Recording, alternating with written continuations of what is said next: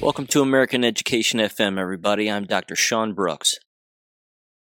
Okay, ladies and gentlemen, Dr. Robin McCutcheon, full professor at Marshall University and a friend of mine, is back, and we have quite the conversation here. A lot of education and jab awakenings taking place. We talk about Overton's Goalpost from Burning Bright's Substack channel and discuss the media influence and the backtracking, of course, that the media is doing right now.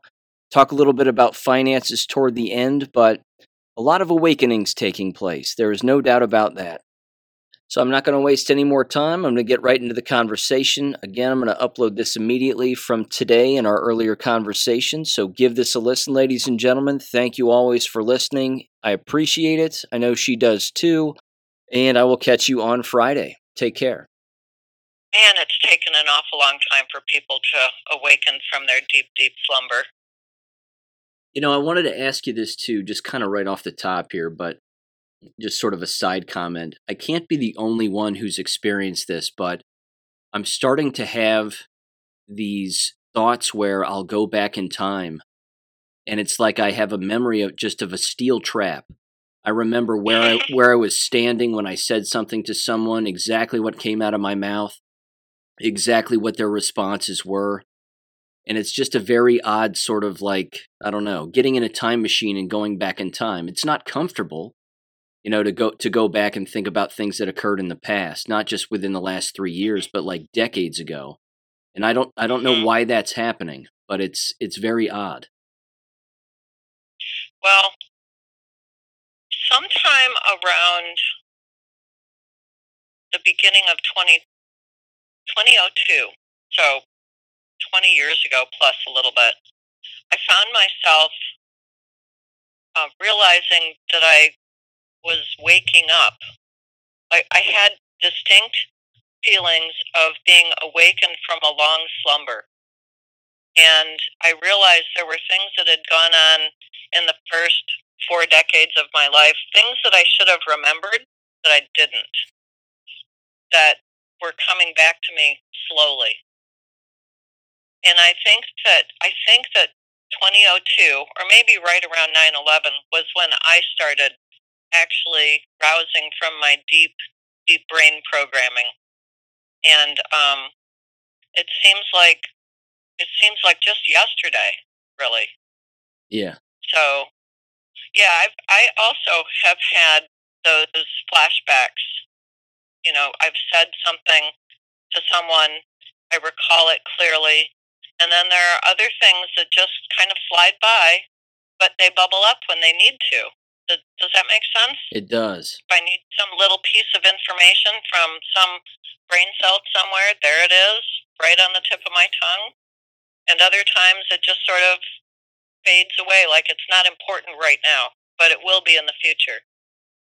Yep. That's basically where I am too. It's an interesting experience. Yeah, well, do you also sometimes feel like you're living in the future? Like the things that you know today, you knew 2 or 3 years ago, but the people around you are just now coming around to knowing what you knew 3 years ago, 2 years ago. To me, it's like living in the future. Cliff High said something like that. He says, I'm living 2 or 3 years out into the future, and it's tough sometimes to bring myself back to today. Yeah, no doubt about it. In fact, you know, I'll tell you a quick story here. I don't know if I've said this on my show or not, and I don't know if I've told you this either, but when I was growing up, my own mom used to say, and she didn't say it frequently, but I remember her saying it, and now, of course, she says it with more regularity because she was right. But she said, when I was a little kid, she said that she had a voice come to her and tell her that she was going to be alive to witness something that had never been seen before. Oh, cool. And she would tell us that.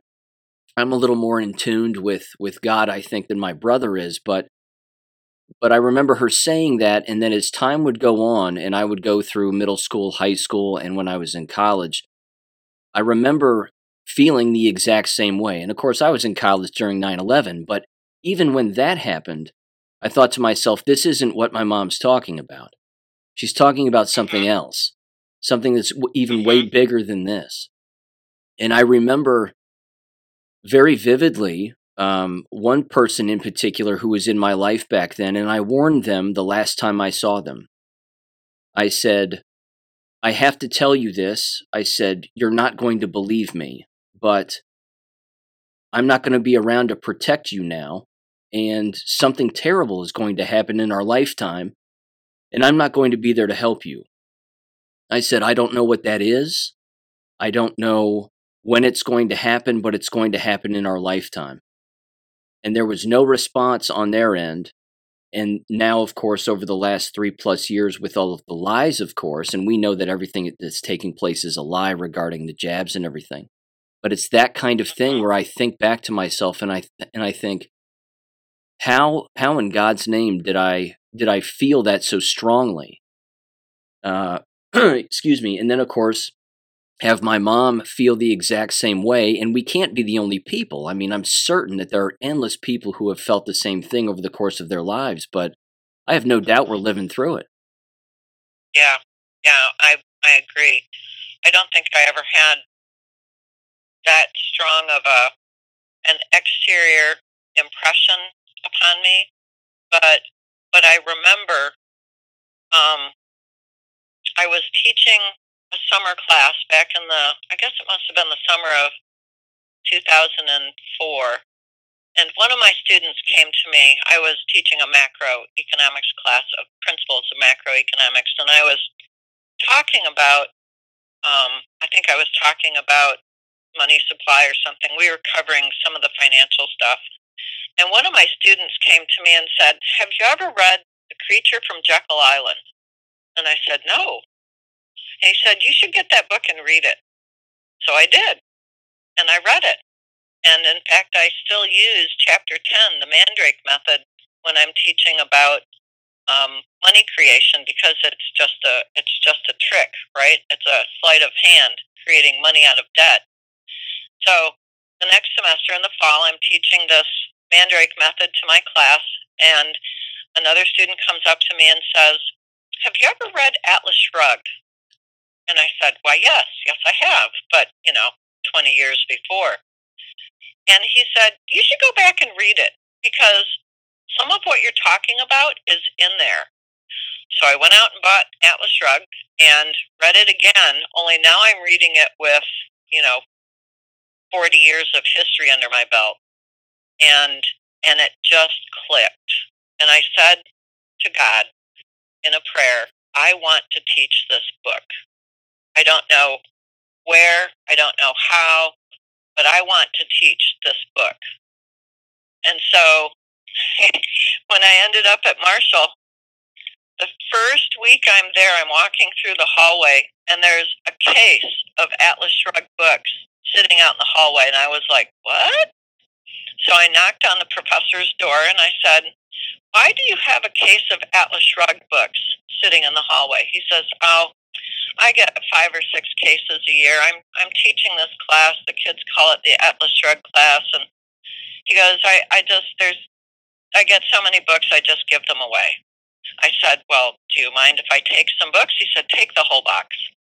So I took the whole box, and after finding out some more information from this guy, I found out he hated teaching this class. I contacted the gentleman at the university who actually had founded the class and wriggled my way into the guy who was currently teaching it to move on and teach something he really wanted to teach and move me into teaching the Atlas Shrugged class. That took 7 years. Wow. From the day I said to God, I want to teach this book, to actually teaching the class. There you go, all in his time. So, yep, on his time. And after a semester or two of teaching the class, I said to God, again, I want to live long enough to see this whole corrupted system of socialism and communism tossed into the dustbin of history by people around the world. And here we are, we're watching it. Yep. that was 10 years ago. It's gone a lot faster than I thought it would. Heck, I thought I'd be 150 before the whole thing fell apart. Looks like I won't have to wait that long. It'll come a lot faster. Yeah, I saw a great meme the other day. It was a cat. Looked like it was praying, and at the bottom it said, "Please God, let me live long enough to use my youthful ability for extreme violence while the while the going gets tough," something like that. Well, there are many, many ways to slay this dragon, and I think that there are an awful lot of us out here in the world that are playing our little bit parts. Maybe it's not in the whole scope of things. It's not the critical piece, but just like a death of 1,000 cuts, we can kill this dragon, and we can slay it, toss it in the dustbin of history, and walk into a new future. And that's what I'm looking forward to. Likewise. It's going to be a little bumpy, but oh yeah, no dragon ever goes down without a fight. Well, I'll tell you what. Why don't we start with Marshall here and your faculty retreat? What do you say? Yes. Some of your observations of things that you saw then, and again, when did that faculty retreat take place, and then what went on during that time? Sure. That was I think the third Wednesday in August. So the 16th of August. Okay. And Sean, I had to laugh. I really had to cover my mouth and to keep from laughing out loud, because that faculty retreat mirrored the exact first faculty retreat that I'd ever been to. It was boring. It was a lot of information was thrown at us. Most of it was technology. Letting the faculty know we are moving into some of these new technologies, and right now, maybe you don't have to update your Blackboard class, but you will have to do it by next summer. And I turned and I looked at a young colleague, and she whispered over to me, I tried migrating to this new Blackboard Ultra, and it was a disaster. So I had to go back to the old one. And I thought to myself, this is exactly what they were telling us 10 years ago, when whatever version of Blackboard we were using back then, they were going to upgrade to the new one. And there were groans around the room, just like this year. Oh my God, the new stuff never works. There's bugs all over the place. What a disaster. But the entire faculty retreat, it was such a throwback to the first one I'd had back in the summer of 2010 that it really made me laugh.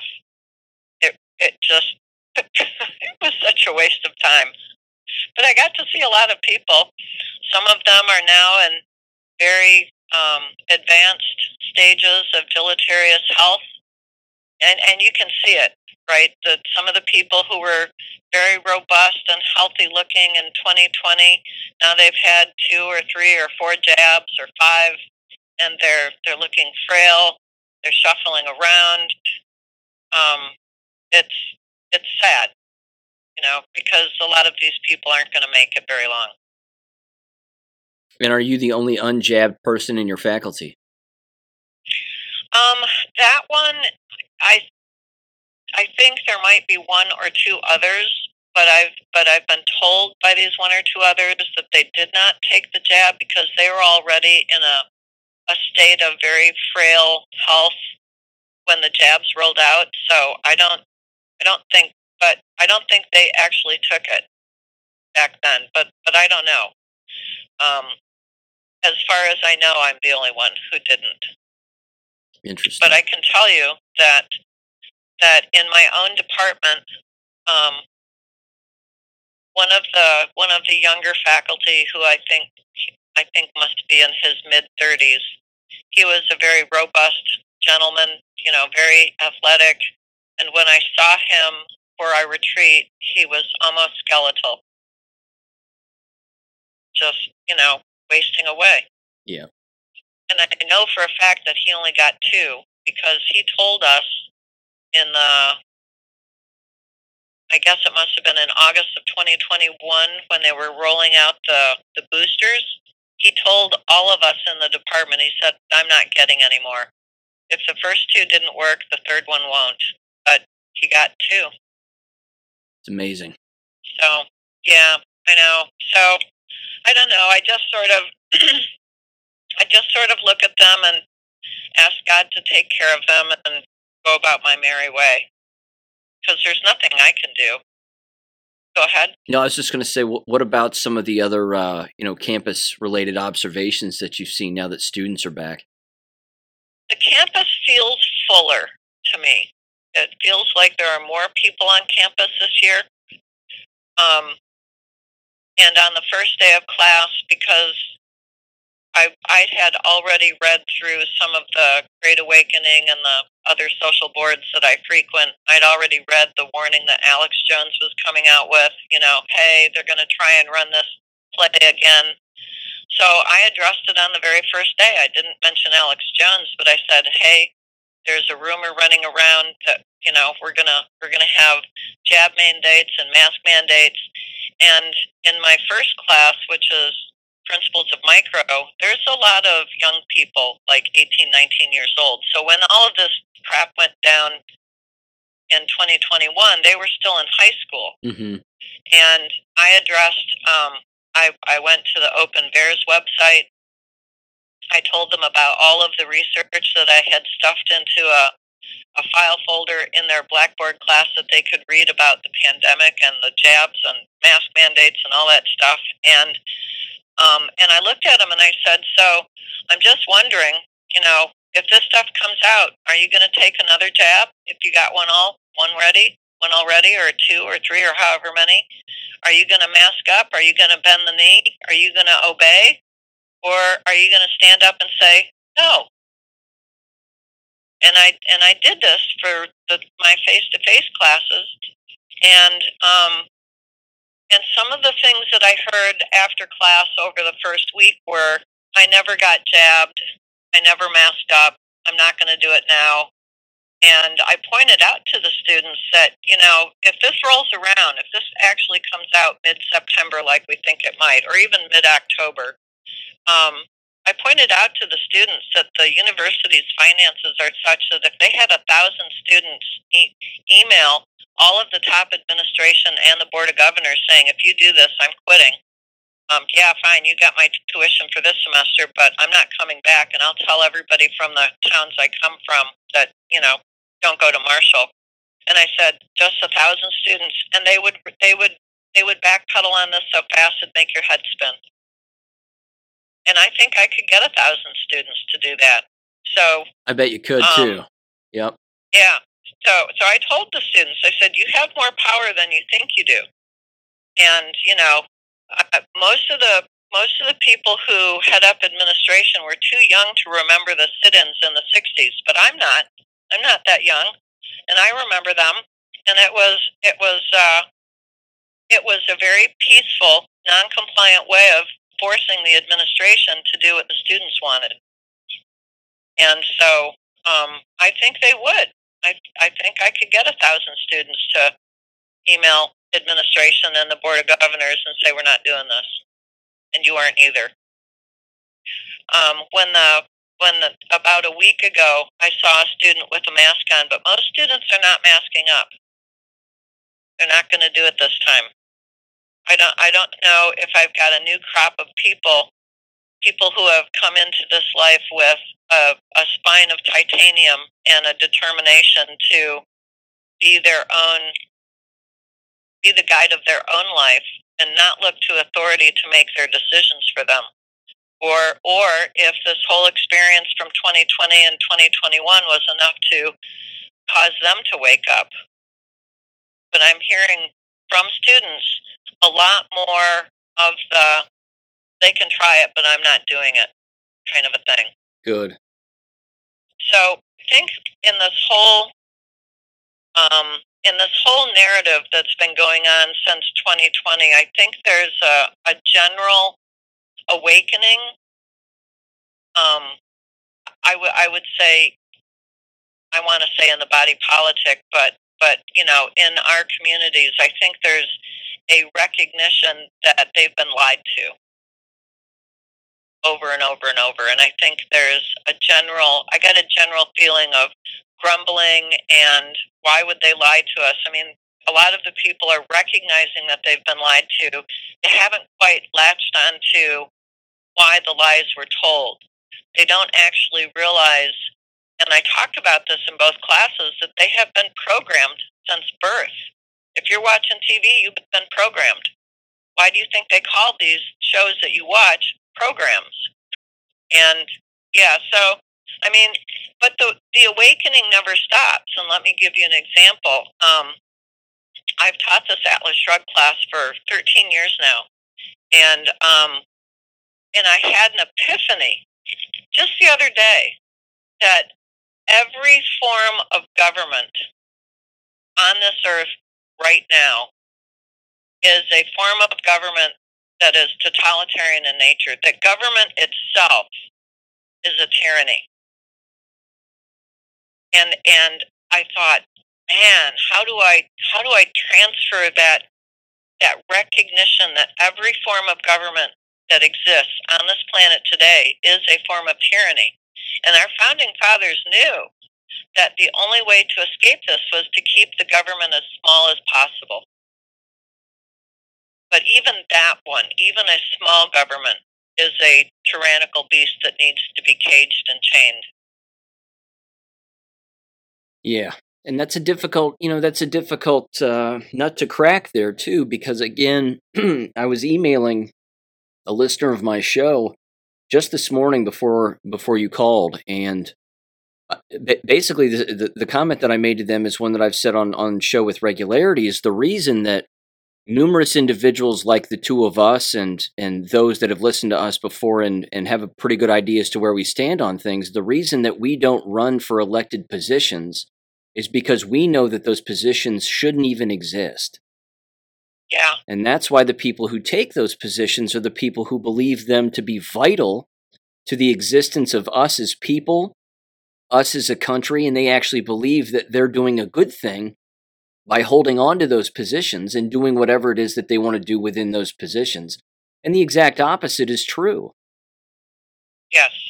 It's just gotten, like you said, government's gotten way too big, and it's beyond problematic, and you can't fix it from the inside. It's not fixable. No. It's not fixable unless you completely remove it and start afresh and start new.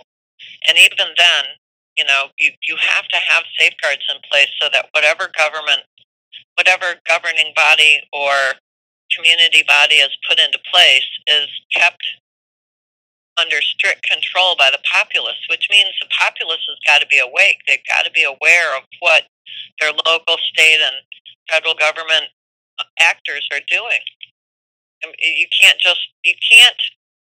We can never, once we get rid of this crap that's going on, we can never go back to the way we were. In other words, we can't go back to sleep and just let somebody else handle it.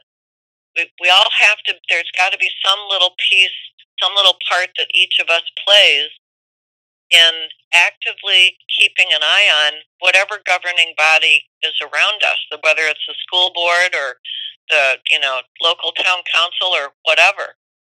We can't let this happen again, or we're going to be right back where we started from in 500 years. Now, I don't think I'm going to last 500 years, although, I might. But I sure don't want the 10th generation away from me to have to deal with this crap again. Yeah. And I don't think we will. I think that we're all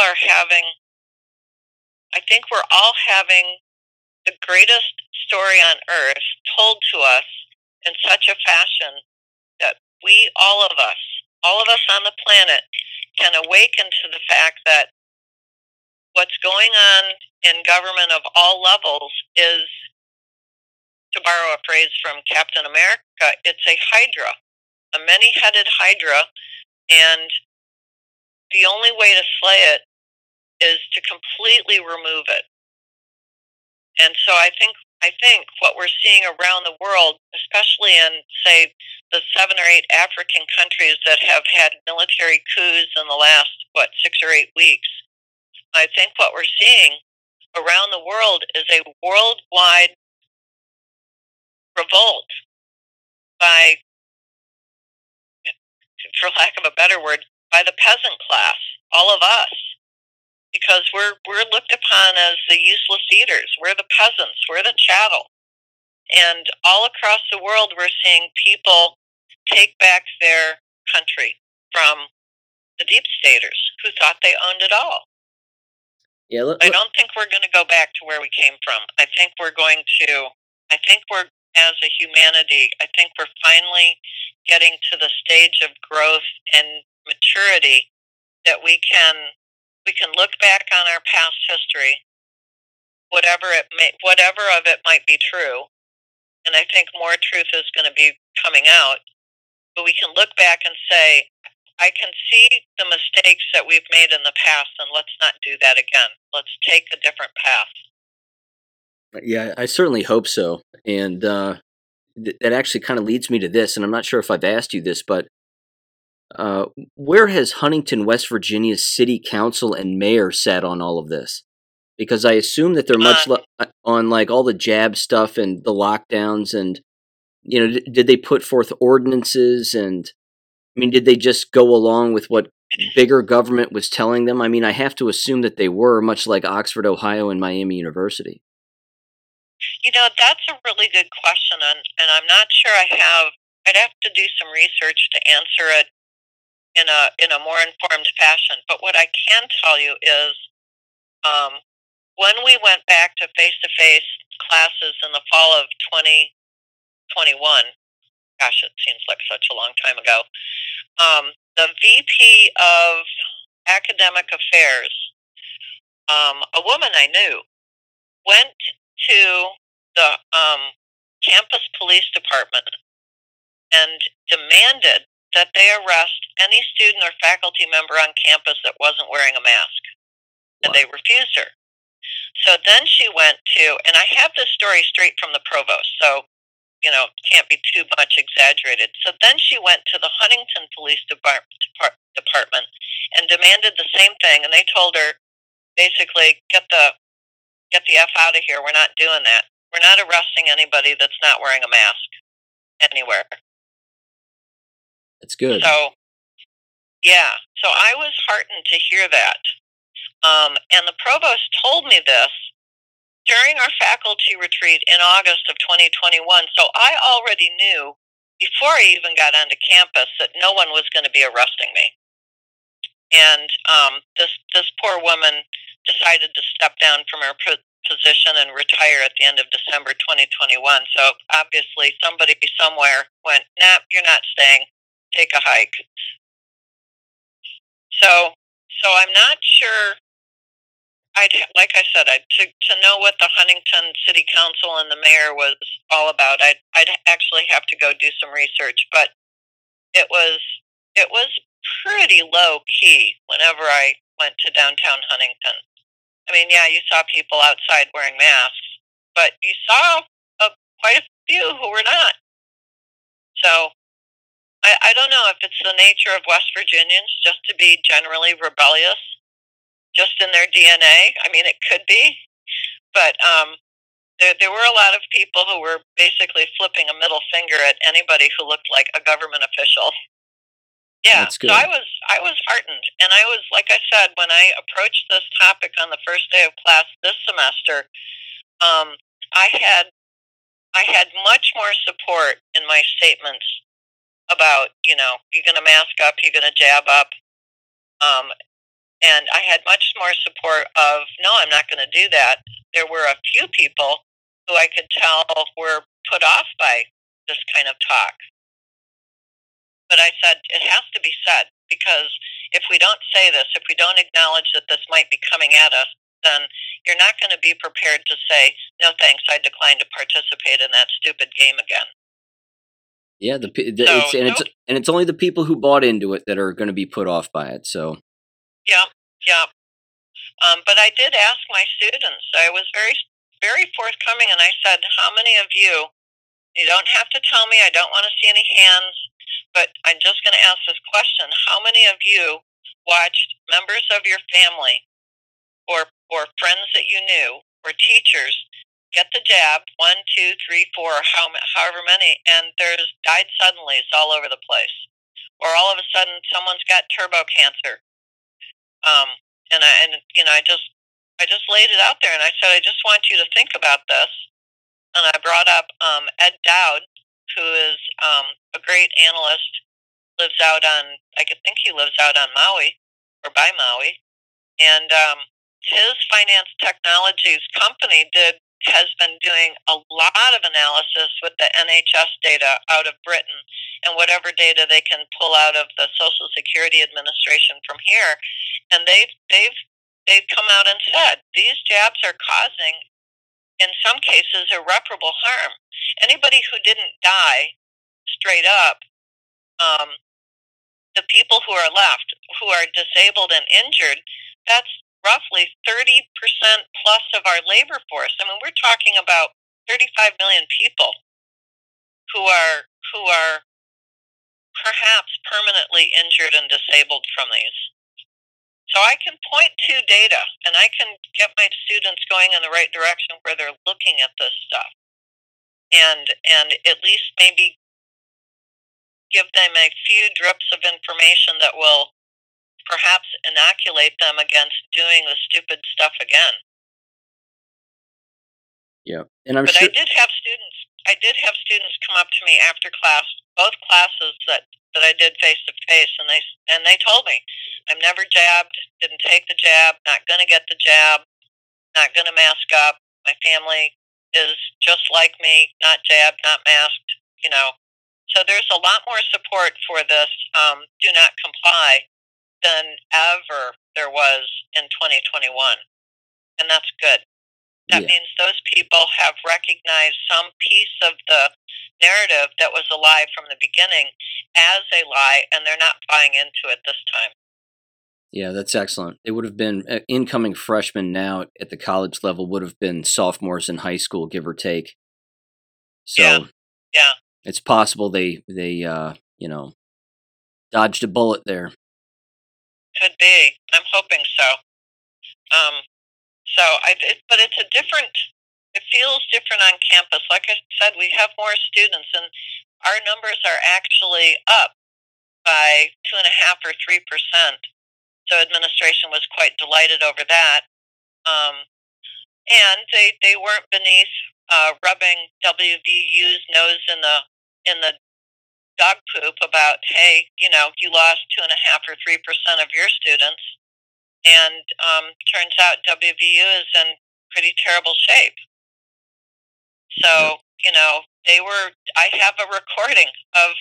I actually have a recording of WVU faculty celebrating the fact that they were going to force their administration to mandate the jab across campus for faculty and staff. And I thought, well, you guys made the wrong decision. You have chosen poorly. Celebrating their own demise. Yes.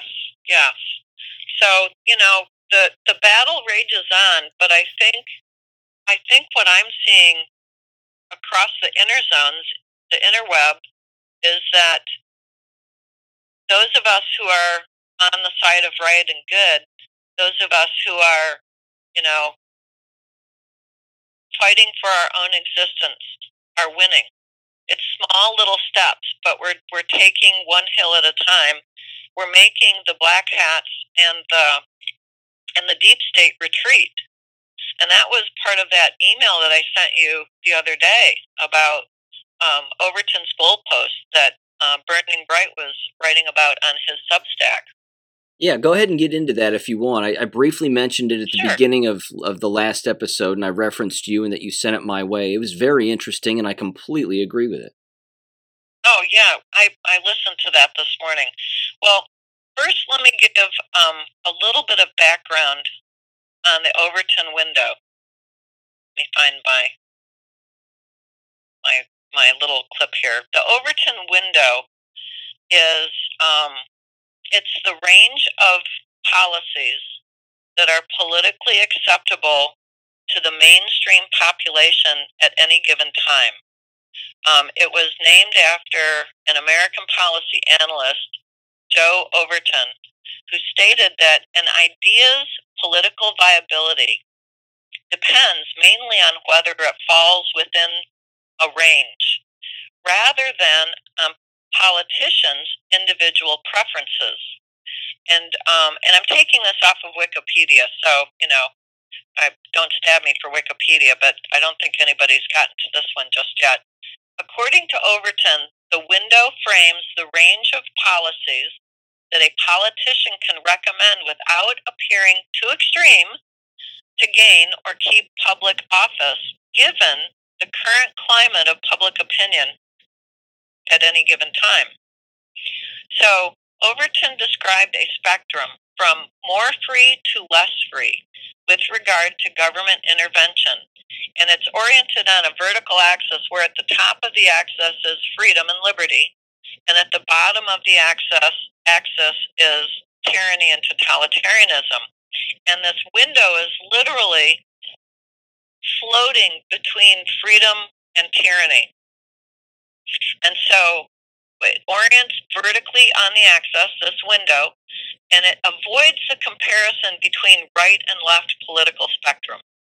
Our founding fathers knew that if we ever were in a position where two political parties were running everything, that those two political parties probably would be corrupted so that they actually blend into one party. So you've noticed, and I know your audience has, the Democrats will say one thing, we support the workers, what they were saying back in the 60s, and the Republicans back in the 60s were all about big business and government helping business. Well, if you look at what those two political parties are saying now the Democrats are all about government interfering in business, and the Republicans, some of them, those who are not rhinos, are saying, therefore, the workers. So these two political parties in 60 years have literally switched positions. And you and I both know that there are many people who are Democrats or who are Republicans, that they are Democrat or Republican in name only, and they belong to a big club, and we ain't in it. So let me go back to Overton. Can I make a quick example? I don't know if this fits or not. I feel like sure. It does. It's off topic, but it's related. There was a very interesting observation I made here over the weekend. I was hanging out with my brother and his kids, and they still watch football and they still watch sports, and I do not and haven't for a very long time. But one of the things that's happened in college football apparently is all of the SEC TV announcers are now Big Ten announcers, and all of the former Big Ten announcers are now SEC announcers. And I mean, it's an odd shift, but it's basically just like you said. It's a trading of places, but it's being done to maintain an audience. It's being done in an effort to still get people to watch a dying sport. I think it's a dying sport, certainly from an audience perspective, because even the stands weren't full during some of these games that I was watching. But even so, it's a corporate move, I think, that they just decided to make because they thought to themselves, well, we're getting too complacent. There's too many people that know that these announcers call these games and have for a very long time. So the networks themselves just switched basically the kinds of conferences that they would be covering. Again, I think in an effort to keep and maintain some kind of an audience and basically gaslight their audience into, I don't know, paying attention to games that they wouldn't normally pay attention to, but it's still the same circus. That's entirely possible. Let me throw an example back at you. So Overton's window starts with the unthinkable policy. You cannot put it out there into the public. People would revolt. The next step is a radical policy. Okay, there are some people on the fringe that think this is okay. Then there's the acceptable stage, where the main body of people is saying, well, okay, maybe I don't like it, but looks like everybody else is for this. Then there's the sensible policy. That's the next step. And then it's very popular policy. That's almost the last step. And then it becomes policy. So let me give you an example. Way back in the 1960s, when the pill came out, that was an unthinkable thing. You could not. It really was only the feminists who latched onto the pill for birth control. It was unthinkable because we'd never had anything in our society where women were in charge of their own bodies with the point of delaying childbirth or delaying taking on the mantle of motherhood. And even though the pill was an unthinkable policy, there were enough people out in the fringes that latched onto it. I remember back then, that was a very radical thing. You didn't run around talking in your social circles about who was getting the pill. It was not topic of conversation, polite conversation. So, but then the pill becomes kind of more acceptable as we move into the 70s. I remember people in high school. There were a cadre of girls who were very open about talking about being on the pill. So it was more acceptable social conversation maybe in the younger generations, but certainly not in the older generations. Then by the time we get to the middle 1980s, it becomes a sensible policy.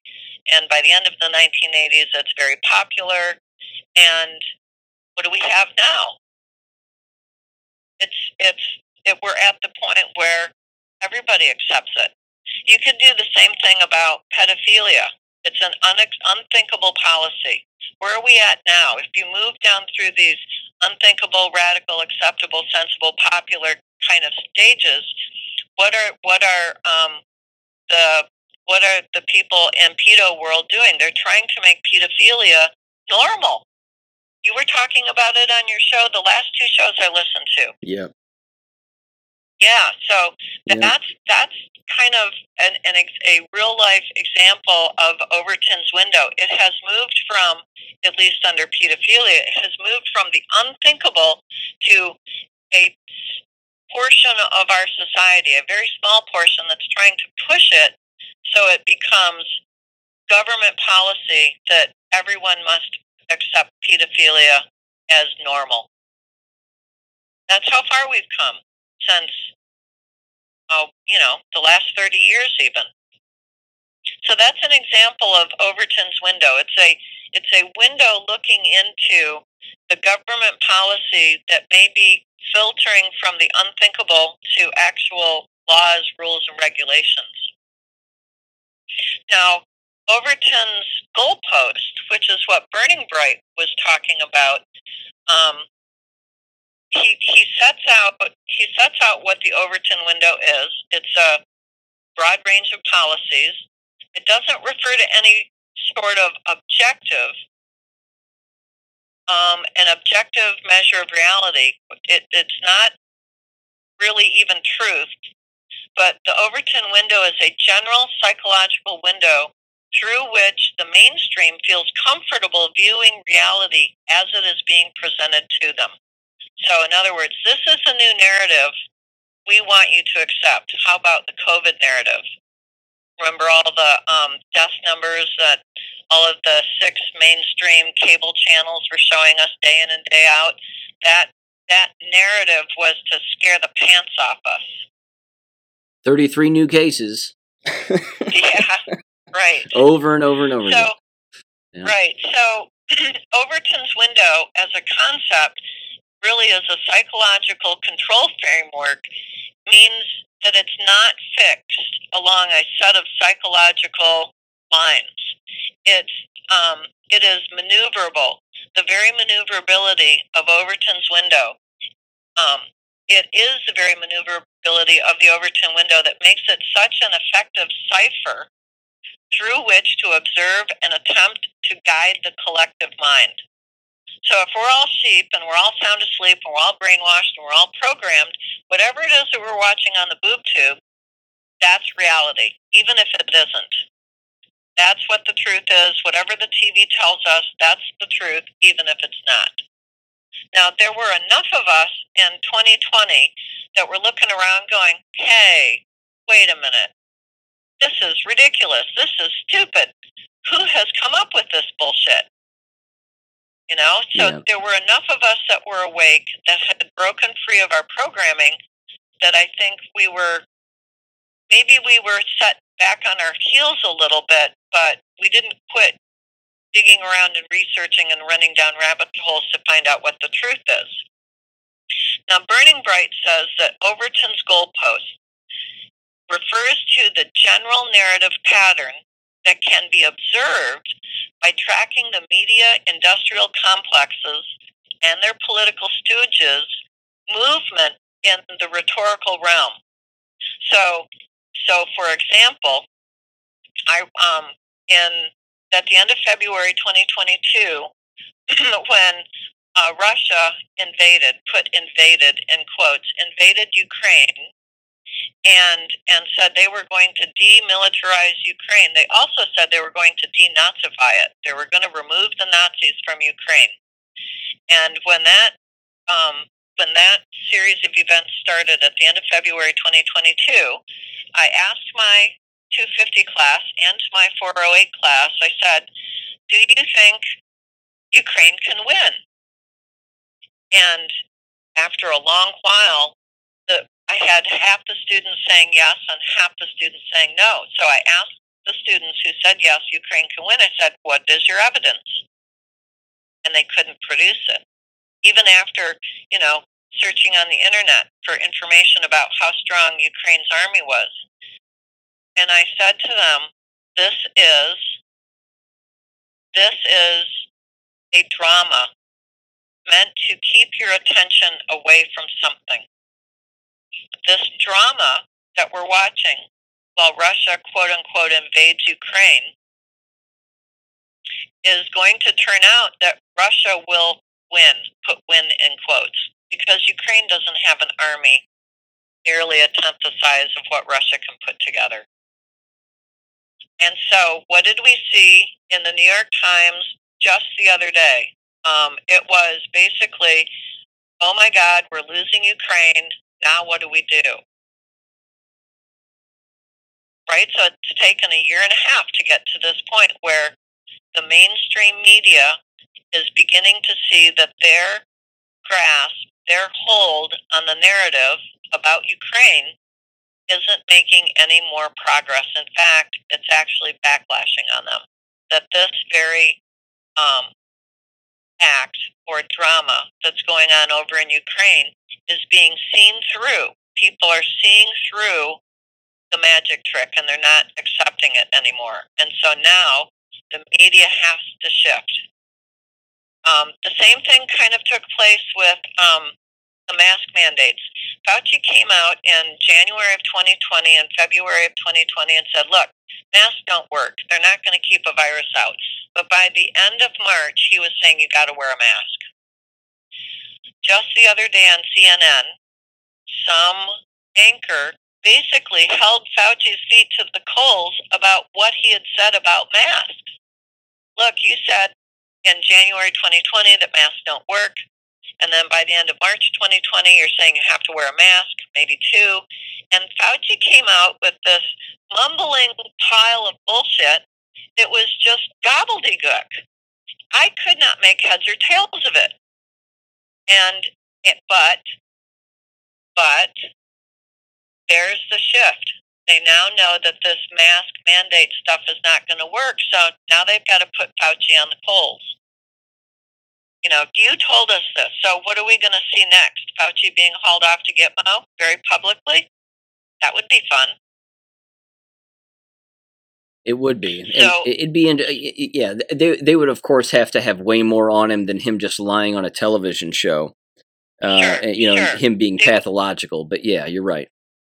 Sure. So Overton's Goalpost is the story about what's going on with Overton's window. It's for those of us who are awake or more aware or who have been able to dump our programming. When we're looking out into the narrative that the mainstream media is trying to get everyone to swallow, we can detect where the deep state is retreating on their story.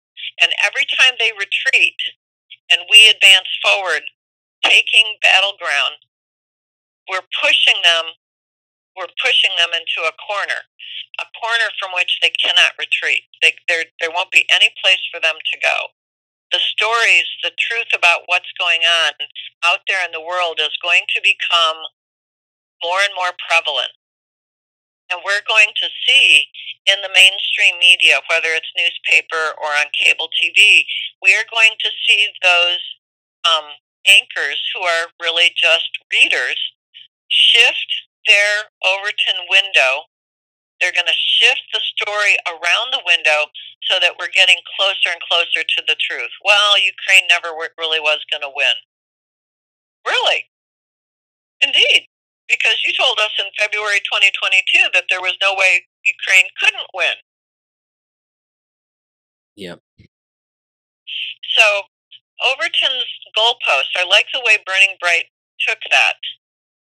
I like the way he said it. It's the general narrative pattern that can be observed by tracking the media industrial complexes and their political stooges' movement in the rhetorical realm along a charitable and illogical pathway when confronted not just with the truth as put forward by patriots, but rather when confronted by the effects those truths and revelations are visiting on the collective mind they are rapidly losing control of.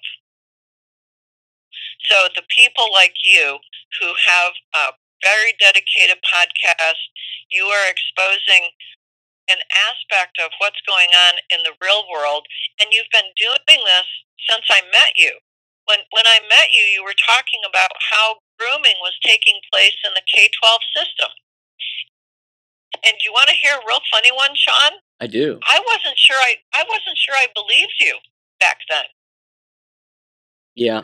You look shocked. I was shocked. Yeah. I was like, how can this be true? But in the news, in our local area, I have observed at least once every couple of weeks, and it's been more frequent the last several months, some teacher or high school administrator or coach has been exposed as being a pedophile. Yep. And the list of pedophile apologists and pedophile excuse makers is even longer than that. Yeah. Yeah. Well, I'm thinking, this is just my 2 cents, but I'm thinking in the Bible Belt where we live, that pedophilia is probably not going to go over too well. Hopefully not. Hopefully not. So Burning Bright Substack is really good. I like the place where he talks about how the Goalpost kind of flows along specific phases, and I think you covered this. The phases are deny, diminish, qualify, distract, and at the last they admit it, but almost always there's a little tail end of a story that leads you back to the first one, deny. But when I read that, I was like, you can see this happening already in the media. When, especially, for example, about the mask mandates. First it was, of course masks work. Don't listen to those crazy right-wingers. They don't know anything about science. Well, I tried following the science. It didn't lead me anywhere. So I looked at where the money was going, and that's where I found the science. So people can use this to figure out where in this entire drama we are. Where are we at in the drama? Are we close to an ending? Are we close to a close of a chapter and the beginning of a new chapter? And that's why I say I think that what we've been looking at, surely since 2020, but probably since before then, is a very long, drawn-out story. It's a story, it's almost like the Iliad and the Odyssey. It's very long, it's very drawn out. Eventually you get to the end. The end doesn't come nearly as fast as you'd like it to. But we are being told that we, the people of the earth, are being shown a story of how these deep staters were able to infiltrate every level of society. And now they're teaching in our schools, right? Yeah. I think I said once on your show, when we get down to the end of this, we're going to find out that every institution, every agency, everything we thought, every group of people that we thought was on our side, we're going to find out they've been infiltrated and taken over by some minion of the deep state. Yeah. Fox News even did that the other day.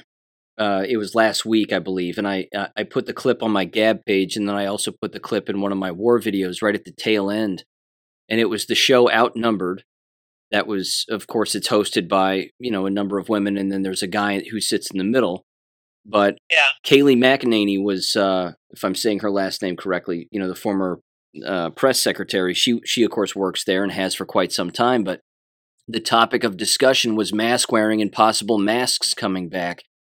And I thought, well, first of all, you're late to the show, and then I thought, second of all, you were responsible for this. This was initially your fault. 3.5 years ago, this was your doing. And then they went around the horn, and they all agreed that masks are unnecessary and whatever. And then it got to the liberal female who lives in California, and she's on the right-hand side of the couch.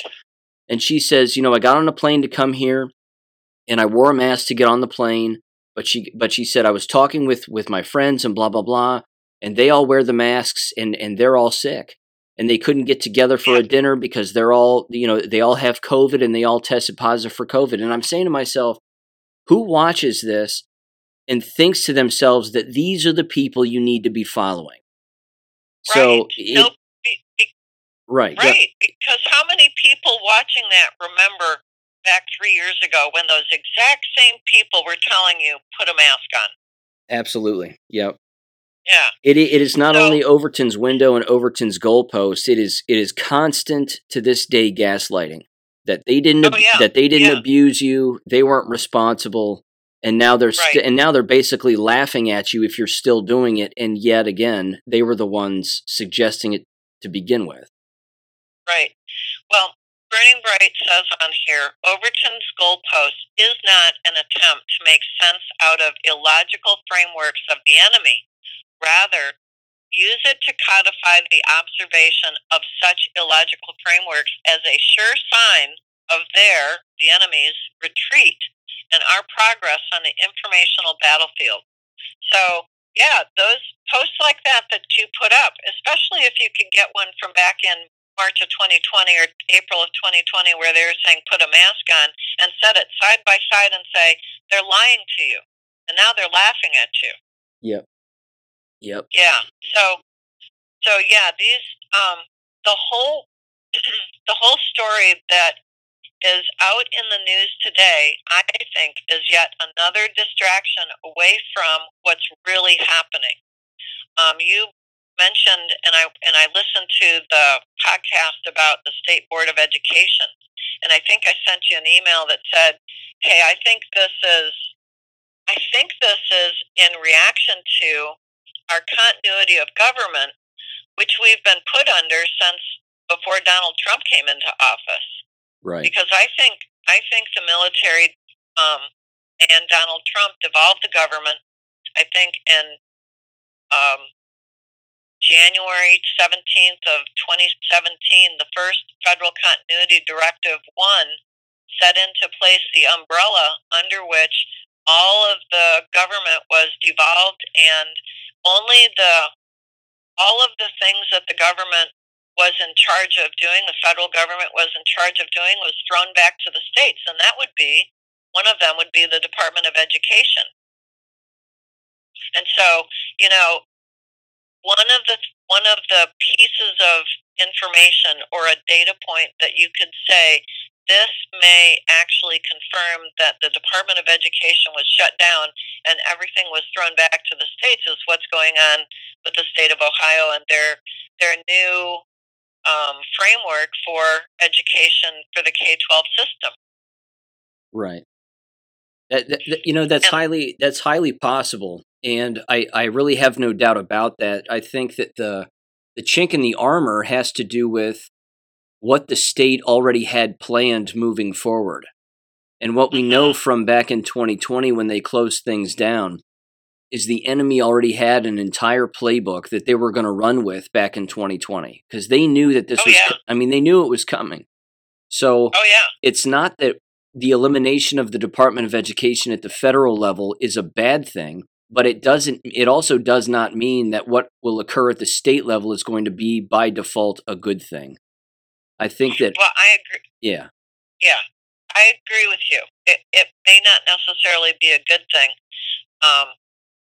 but I think one of the dates that you gave in your podcast was January 2025. Correct. So, in my mind, I'm thinking, man, that's a light year away. There's so much that can change before then. Agreed. That we don't even know what's coming. Agreed. Yeah. But if I was the White Hats and I got rid of the Department of Education and my next step was to expose the perverts and pedophiles at the state level and the local level, I'd toss it back to the state level and see what they did.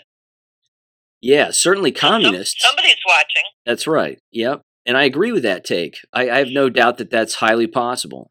Because again, the good guys had to have known that when you take something as big as the subject of education with the importance that it has from a generation and generation in and out level, I mean, we all know it is the brainwashing apparatus of the entire world.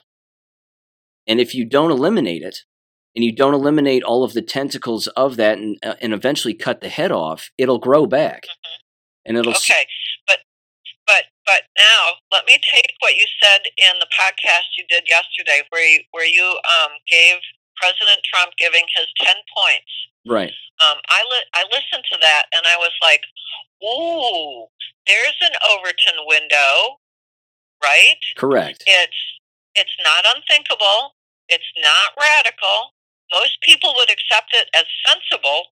It could be very popular with parents, but President Trump was not talking to you or me or other awake people. Right. He was talking to the people who are still sacked out.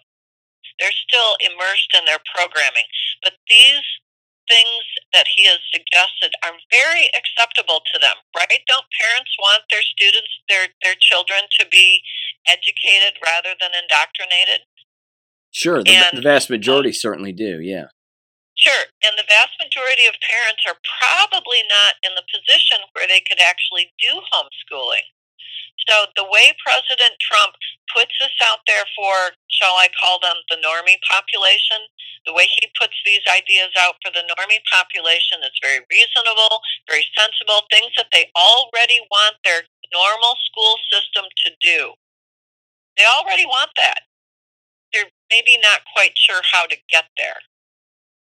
Yeah. But the way President Trump talks about what he wants to do with the economy or with the school system and so forth, that's not for the people who have already begun de-brainwashing themselves. That's for the normie population, so they can go, I like that. That sounds good. I can be on board with that. But it will move us, it will take us in a direction where eventually the entire K-12 system will be devolved back down to the local level where the parents are in charge. It's almost, I'm thinking we almost might get back to something that resembles a one-room schoolhouse. That would certainly be nice.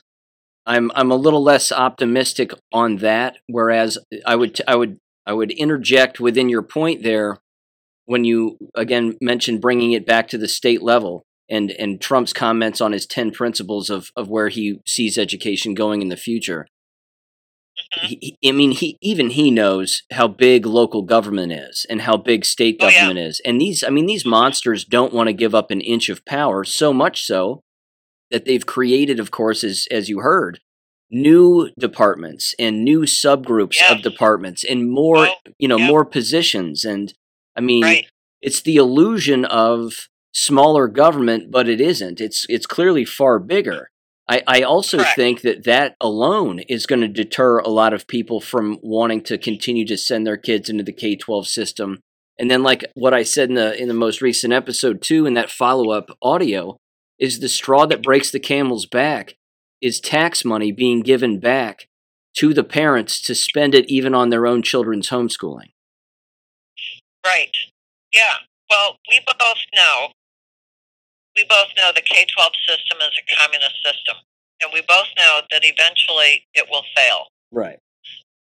We need parents to hear President Trump's message, especially normie parents, and to say, yes, that's what I want, so that the herd starts going in the right direction to where eventually we do get to the point where all the school money, taxes come back to the parents so they can spend it the way they want to on their own particular child's education, whether they're doing homeschooling or some other kind of pod learning like what was going on out in California during 2020 and 2021. So I think it's moving us in the right direction. It's the right story to tell the brainwashed people. Whereas the real goal is to get rid of the communist K-12 system and just take it apart entirely, take it away from the state level, put it back to the local level, and an even more granular solution would be to put it right back in the parent's lap. That would be the best solution. Put it right back where it belongs. Yep. So, but it's a process, right? You can't just rip down the K-12 system and throw it back into the parent's lap and go, there you go, here you are, educate your child. Yep. No, it's got to be a gradual process so that as people wake up and look around and go, oh man, this K-12 system is really rotten. It's rotten to the core. So that then they can begin taking the proper steps for their own child's education, their own child's benefit.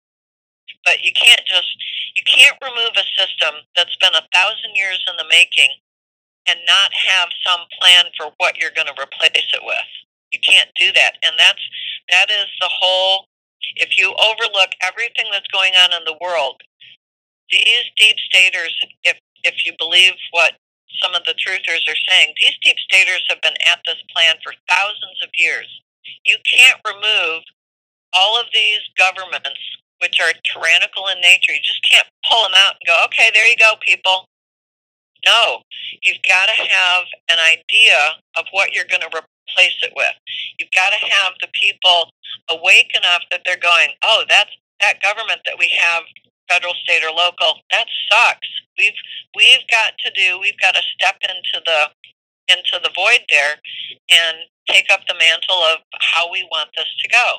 It's going to have to be a very enlightened and educated conversation that we're having, and it's not going to happen overnight.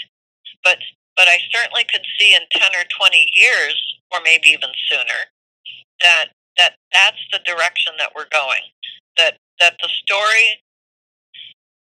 This story is almost like a movie where it's got multiple subplots, different things going on, and we're all moving in the direction of kind of a conclusion to the movie where most of us are going to be looking around going, yep, kind of thought this is where we were going to get to.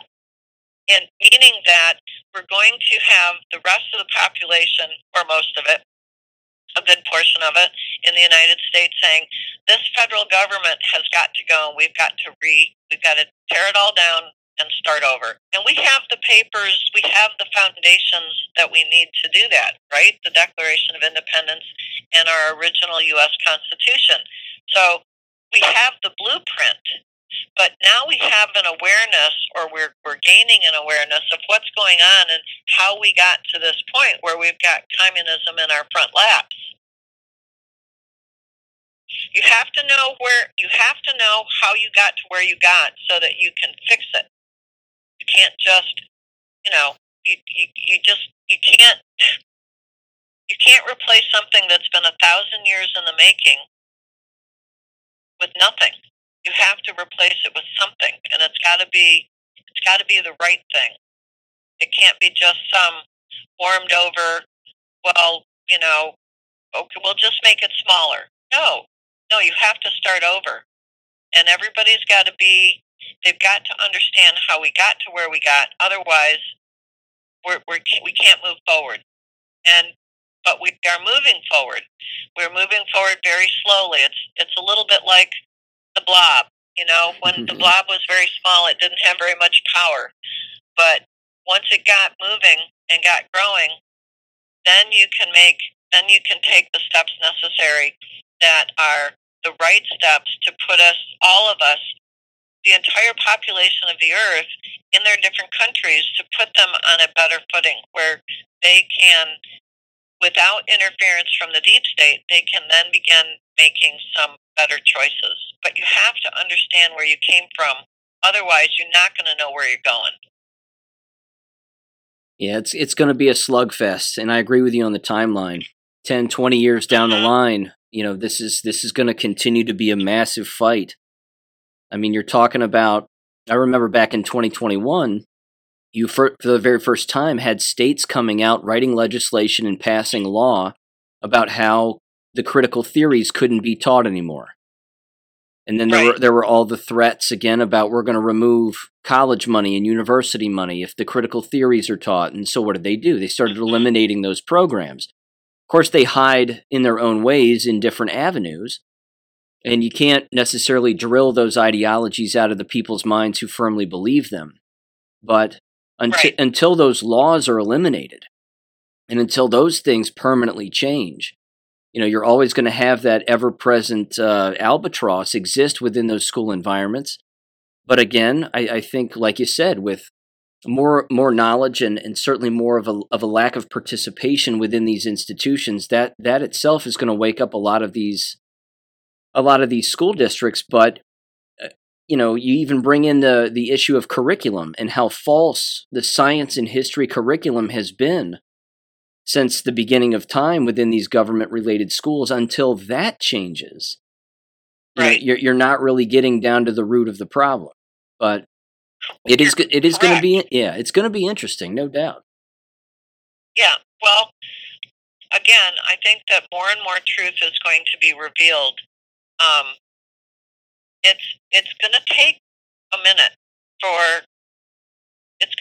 minute for the general population to rouse from their deep slumber and throw off their programming. But the more people that do that, the less area there will be for any infiltrator to hide. Imagine with me a school district where 90% of the parents are awake and they're looking at their children's curriculum and they're saying, this is garbage, this is bullshit, you've got to change this. And they go and vote out the school board members that need to be voted out, and parents step into that place and they say, okay, now we're going to change the curriculum. And which means that the publishing companies will have to produce the books with the proper history or science or whatever so that these school systems will buy those books. So even the publishing companies may go belly up. I mean, look at Pearson Education. They're a behemoth in the textbook publishing realm. And a lot of what they print and publish is pure, absolute bullshit. Yeah. And so it's going to take all of us doing our little piece, whatever that little piece is, but you put it all together and you have a mosaic of information that parents can draw on. And as one school district relieves themselves of the deep state, tyrannical CRT and whatever else that they want to get rid of, another school district is going to, maybe with friends or family, or say, hey, look at what they're doing. Why don't we do that? So, as one school district after another fixes their problem and regains their footing, getting rid of anybody who's a pedophile or pedo or whatever, and correcting the problem at the local level, other people around them are going to find out, and it's going to spread out. It's an exponential process. I tell two people, they tell two people, and within a month you've got 1 million people who know what's going on. It's not, and I think that once it gets rolling, Sean, I don't think it's going to take that long. I don't see it taking 20 years. I see it maybe taking 5 years, but we have to get to the point where a lot of people are waking up and looking around and saying, I don't like what's going on with my child's school. And we had that in 2020, in the fall of 2020, when all the kids were at home. That's why the mama bears and papa bears woke up and said, what is this crap? Because they were seeing it. They were seeing what their students were learning. Yeah, you know what? And it ties right in, too. And I agree with you 100%. Amazing Polly brought this up in her most recent episode, and she was referencing a particular book, and the episode is only about 18 minutes long, but she says that she was reading a Twitter post from this doctor lady who has 600,000 followers, and I've seen her tweets before, and she's apparently awake. Certainly seems like it when it comes to COVID and tyranny and this, that, and the other, but she made a particular post that Polly highlights and then rants about for essentially the episode, and Polly's right. The female doctor, she says, I just sent my daughter off to college for another year of college, and I told her, remember that everything that you're learning and then everything that's being taught within your college classes is a lie. So whatever you do, just learn and do what you're asked to do, but just understand that it's all a lie. And Polly basically said, and Polly's right, she said, wait a minute, that's the problem. The problem is that you're acknowledging that it's a lie, but you're still playing the game. Right. Well, the only way to win this one is to don't play the game. One of the questions that I don't know why I asked this, but one of the questions I asked on my first day of class this semester is, what if everything you've ever been taught is a lie? You don't know it's a lie because from kindergarten, first, second, all the way through 12th grade, that lie has been reinforced. What if it's a lie? Yeah. How do you determine that it's a lie when everybody else is believing in the same lie? Your teachers are believing in the same lie because they're not old enough to remember when it wasn't a lie. Yeah. And I'll tell you too, with social media the way that it is, and the information age, quote unquote, and certainly technology, and how we have these platforms and this connectivity between people and humans on Earth, the likes of which we've never had before. I've said this previously on my show, but one of the I would say evidence buoys in the water, and certainly one of the markers, is that you will start to see more and more students confront their school teachers with proof that what they're being taught in that particular classroom is not true. So a teacher will openly say, we're going to learn about the moon landing, and then students start laughing. And then they pull out their phones and they go, wait a minute. That didn't happen, and here's endless videos right here at my fingertips that prove that it didn't happen. That's where... Exactly. Right. I mean, that right there, too, is where those students are going to have to go home, look at their parents. But this right here, I think, is the generational leap. If they go home and they look at their parents and they say, look, we're being taught this. You know this is a lie as a parent. I know it's a lie as a student. So why are you sending me here, and why am I going? And then that's got to be the shift. And those are the type of students that I'm seeing right now. They're awesome. Yep. Those students have already been born. Yep. Those students, they're in our midst right now. On the first day of class, when I talked about how, and this happened a year ago in the fall as well, when I talked about how many people had been injured or killed by the COVID jabs, I had a student say, "You got any sauce for that?" I said, "I am so happy you asked me that. Here, tickety, look at openbears.com." And there it was. I said, now, Did they At that actually? point, I think Did they actually use the word sauce? they sure did. See that right there? That's even even an indicator. Yeah. Yep, they're in the classes. So this year, when I gave this, I said there have been hundreds of thousands of people who have been injured or murdered by these COVID jabs. I got the look from the students. Hey, you got to back that up with data. So I said, I'm glad you're asking me that. Tickety, tickety, take a look at this, openbears.com. And I said, now you have to understand, this is not actually completely accurate. This is only about 1% of the people. And I said, do the math real quick. How many people have actually died from these jabs? And someone went, oh my God, it's over 3 million. I said, yeah. Safe and effective? You think so? I don't. Yeah. So they're already there, Sean. I have students who told me this is the earliest students have ever told me ever since I've been teaching. I'm going home this weekend. I'm telling my parents everything you said. Usually It happens around Thanksgiving in the fall semester. No, it's happening right now. They're talking with their friends. They're talking with their parents. They're talking with their other family, friends from across the spectrum. No, we already have the students who are going to go back to their parents and say, why are we doing this? This is stupid. It's fantastic. Yep. The kids are already here. They've already been born. There's more and more of them. And thank God we had COVID, because that woke up a whole bunch of them. True. Very true. Those are the kids. They're over 13 or 14. They're the ones who are going to look at their parents and say, I'm not going back to that school. I'm just going to homeschool myself. Or I'm going to teach myself a trade. Uncle Joe is an electrician. He can teach me how to be an electrician. So the kids they've already been born, this generation that is going to leap us away from the deep state. And when Donald Trump comes out with his 10 points of this is how I think this is the direction I think education should go, that's just going to reinforce everything. Yep.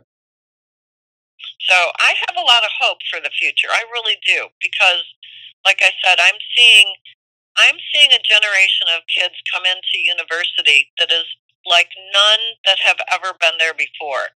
These students are they're very sharp. They have more information even than their parents ever did.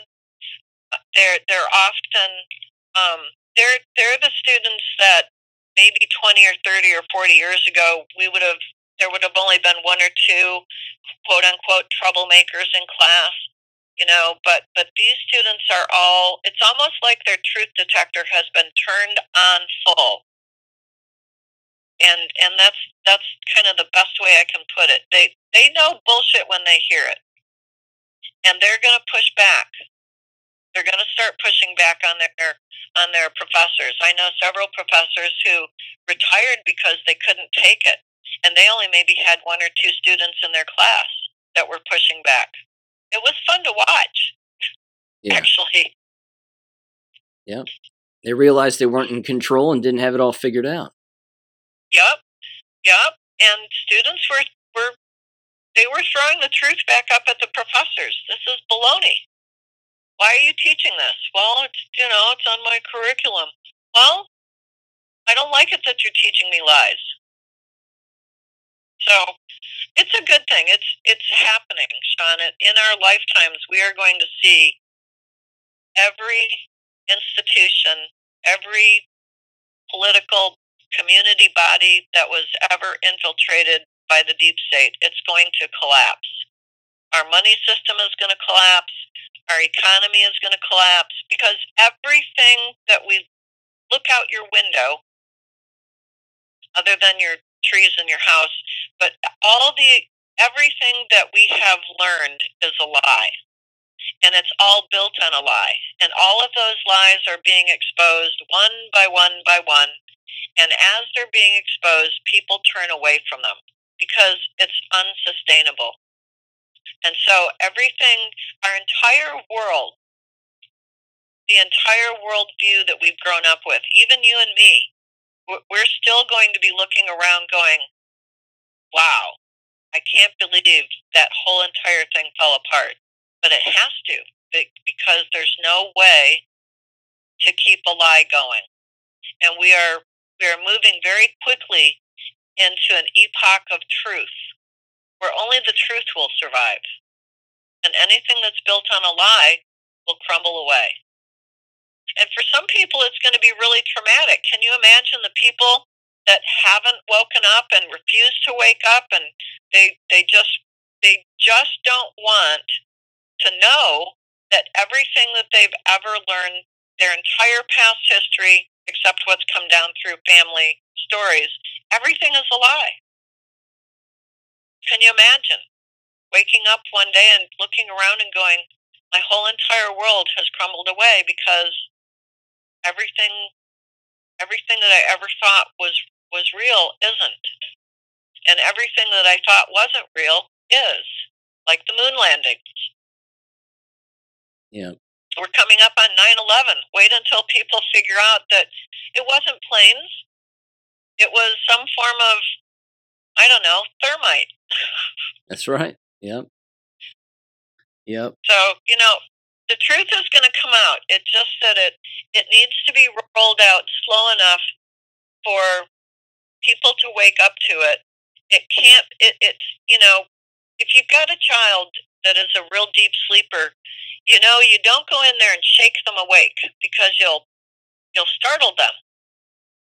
You kind of start out slow. Hey, coffee's ready, or whatever.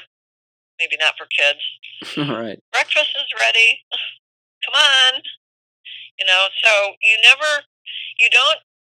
don't try to force a sleepwalker awake. You awaken them as slowly as you can, so that little by little they come back into themselves, and they you can see the wake up in their eyes, and they look around and they go, oh, how did I end up in the living room? There you go. So it's got to be a slow process. And you know what? Patience is not one of my strong suits. I'm one of the most impatient people in the world. As far as I'm concerned, this all could have come rolling out in March of 2020, but most of the population of the earth would have rejected it, said, that's crazy. So it has to be slow. But I think that we're speeding up.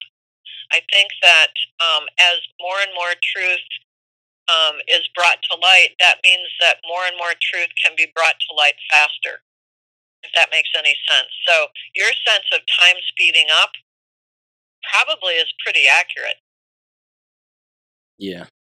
It certainly feels like it, because, again, I'm remembering things that not only happened a year ago, 2 years ago, but decades ago. Mm-hmm. It's intense. Yeah. Well, think of it this way. As you keep deprogramming yourself, you are freeing up all of that information to come to you at a moment's notice. You're throwing away a lot of the cobwebs. And so, yeah, I mean, I'm not sure that we're ever going to be completely, totally awake, not in the next 10 minutes anyway, but I'm willing to allow that over the course of the next months and years, we're going to become more and more aware, and those parts of our brain that operate on truth are going to become stronger. It's like exercising a muscle. I agree. Do you have a second to talk about the financial system too? Sure. Go for it. What do you see on the landscape right now? Well, I noticed over here on Zero Hedge this morning. Today is the 5th, right? This morning, U.S. factory orders tumbled in July, and transports heavy. But I'm looking at a graph that showed that the peak of our factory orders and transports, the peak was sometime before June of 2021. That was the peak, and that was 2 years ago. And since then, our factory orders have declined. We know that the cargo industry is slowing down. And I think some of that has to do with what's happening on the money part of the economy across the world. And I'm sure that your listeners are already aware that the Brazil, Russia, India, China, South Africa Consortium, the BRICS, met in pretty close to Johannesburg, South Africa, August the 21st, 22nd, and 23rd. And they have accepted into their ranks another 5 or 6 countries. I don't have the names at the tip of my tongue, but they're all oil-producing countries.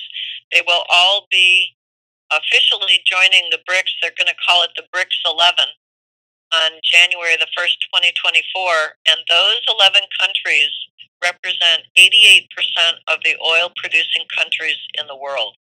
And they'll all be not using the U.S. dollar to buy and sell their goods, oil, whatever, grains, whatever's being imported and exported. They're going to use their own currencies, not the U.S. dollar. So this is not good news for the U.S. dollar. And also, these 11 countries represent 50% of the food production in the world. So this tendency of the Davos group, the World Economic Forum, Bill Gates, who's trying to buy up farmland by the millions of acres, although I'm not sure if that story is true or just out there to wig us out. These countries are now going to be buying and selling their agricultural goods without using the U.S. dollar. Which means that the U.S. dollar is going to lose exponentially more value as we tread towards 2024. And then once we get into 2024, as more countries join the BRICS and leave the U.S. dollar behind, what that means is basically there's going to be more U.S. dollars floating around and fewer goods to be bought, and that means that our inflation rate's going to go sky high. The U.S. dollar is going to be the last fiat currency in the world to crumble, but it will. It will crumble. Nothing's going to stop it now. And because all of these countries are moving away from being owned and pwned by the deep state. And it'll bring down the European Union too, correct? Oh, yeah. Yeah, the European Union will go as well. Yep. Good. Any country that will not relinquish their hold on using a fiat money is going to go down. And eventually, they'll all join the BRICS system. I think the U.S. will be the last one. But I think on the last time I was on your show, I said that there were something like 23 United States that are applying to BRICS memberships because each state is its own nation state by right and by fact. We know that 27 states have either passed laws or are passing laws to make gold and silver legal tender inside of their states. Texas, we've passed September 1st, so Texas should have instituted their own gold-backed digital currency by now. And we know that Tennessee has its own sovereign gold bullion bank. They've already passed their legislation, and they're in the process of making it work.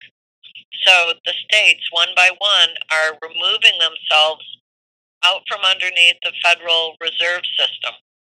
But again, there's that little thing, if we're under continuity of government, and what we know is at the end of February 2020, February 29th actually, that President Trump put the Federal Reserve underneath the U.S. Treasury umbrella. So the White Hats are taking us down a path where all of the deep state tentacles are going to be chopped off. But it's like I said, it's got to be a gradual thing. You can't just throw this. You can't throw the car into reverse if you're running down the road at 100 miles an hour. You'll wreck the car. I think this is a very slow rolling. See, how did Ed Dowd called it? Ed Dowd called it a slow rolling Mad Max apocalypse. That's fitting. But I think that, yeah, we're going in the right direction. Everything, the economy that we know has been built on a Federal Reserve note that has nothing behind it. It is a completely fabricated currency. It's a lie. And so our entire economy has to collapse. Anything that's using that Federal Reserve note will go down the tubes. But it will be replaced by all of us using an asset-backed money like gold or silver, or a gold token, a digital token, and we will replace this economy that was built on a lie. We will replace it with using truth, using a true money like gold or silver. So it's coming. The thing to do is to be prepared. Your suggestions on that? Well, I always suggest, if you can, if it's possible, to get as far away from debt as you can. So if you can, if it's possible to pay off your credit cards, or to pay your car note down, or to pay your house note down, do that. I would lay up some food. Heck, my grandmother, great grandmother, my mother, we all did canning in the summer. We canned everything. If it came out of the garden, it got put into a jar and saved for winter. So I would suggest, putting up some food, or getting some canned goods, or laying in a store. My favorite thing is toilet paper. Lay in a store of a couple months worth of this stuff. I don't know how long we're going to be in a situation where the economy is dead. I don't think that's going to happen, because I think our local economies might be okay, but there could be some supply disruptions. The stores that I go to get regular truck deposits. They've got their canned goods or their breads or whatever, and they're coming in on a regular basis. But if we get an interruption in that supply chain, it's possible that you could see some empty shelves.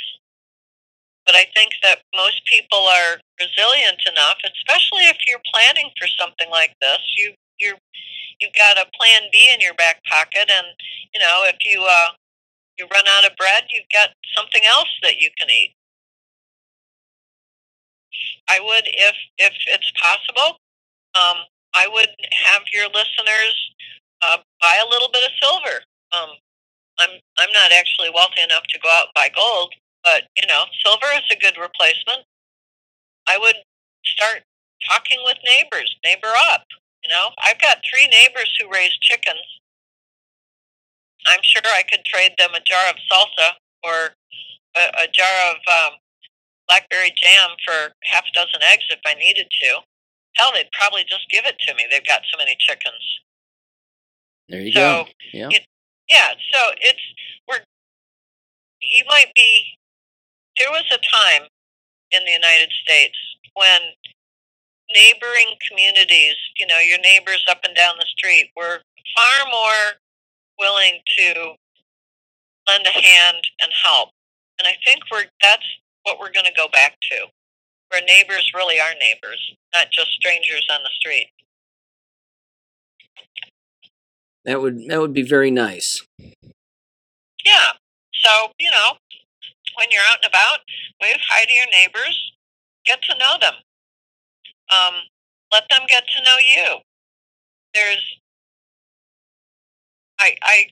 I don't think that either of us live in communities that are especially large, so I don't know that, you would see any Antifa or BLM riots and building burnings in either of our communities. But, you get enough neighbors together. If somebody's in the neighborhood that doesn't belong, everybody knows it. True. Yep. Yeah. So, I mean, I think I used to tell people, go look at CNBC or Bloomberg, but I'm pretty much convinced that the numbers that we see, those media financial channels blare out, I'm pretty certain that all of those numbers are fake. I'm not sure how much I trust them. I trust what I can see and feel with my hands. So when I go to the grocery store and I see that an 18 count of carton of eggs is back down to $1.89 instead of $6.50, it tells me that a lot of the chicken producers are getting back online to producing eggs. And when the chicken has gone from $4 a pound to $1.99 a pound, that's a good thing too.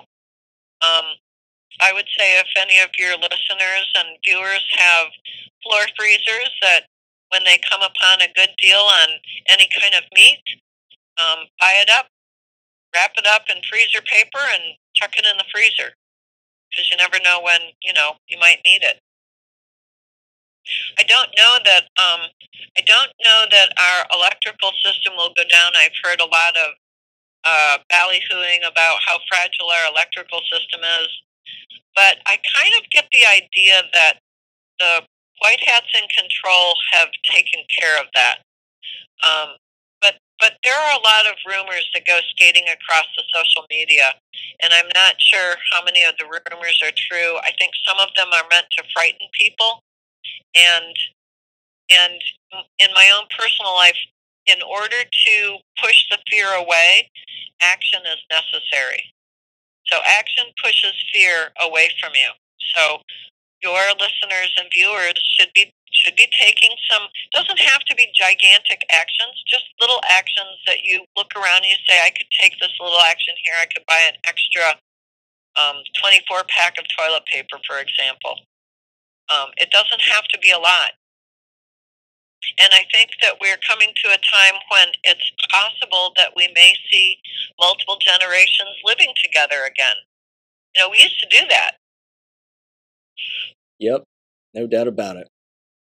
Yeah, so I mean, I think that we as humans are adaptable and innovative enough that whatever is tossed in our direction, if we've had enough time to prepare for it, we can kind of be a little flexible. But it's when you don't prepare and it's all of a sudden an emergency that's when things can get a little hairy. So my suggestion for your listeners is to look around, take the small actions that you can take. The bigger actions might take a little bit more planning, but just be ready for whatever comes down the pike at you. And then if nothing happens, that's great. There you go. Better to be prepared. Oh yeah, better to be prepared. Yeah.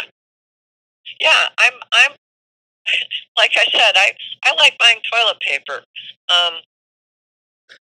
But I would rather have it and not need it than need it and not have it. And there you go. And that's sort of been my attitude since 2020. I'd rather have something and never need it. Maybe somebody else could need it, and I could be, help fill in the gap a little bit.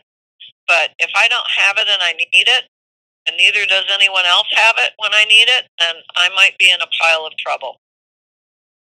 So I would say the best things to do, especially knowing that our fiat currency is not going to be around for too much longer. And I don't know how long, Sean. I don't know. I don't have a sense for impending disaster, but I do know that in countries where inflation has gone hyperinflation, that last step where the fiat currency finally is no longer accepted anywhere can go very fast. It goes very slowly, and then it goes really fast. So my crystal ball is foggy on when that might happen.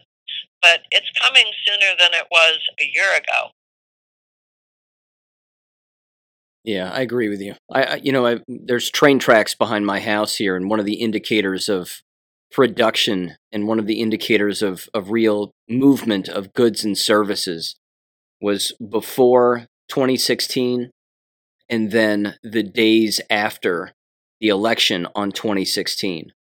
When Donald Trump took office, we went from having 2 trains, maybe 3 trains a day, to 11 plus trains a day. Wow. Yeah.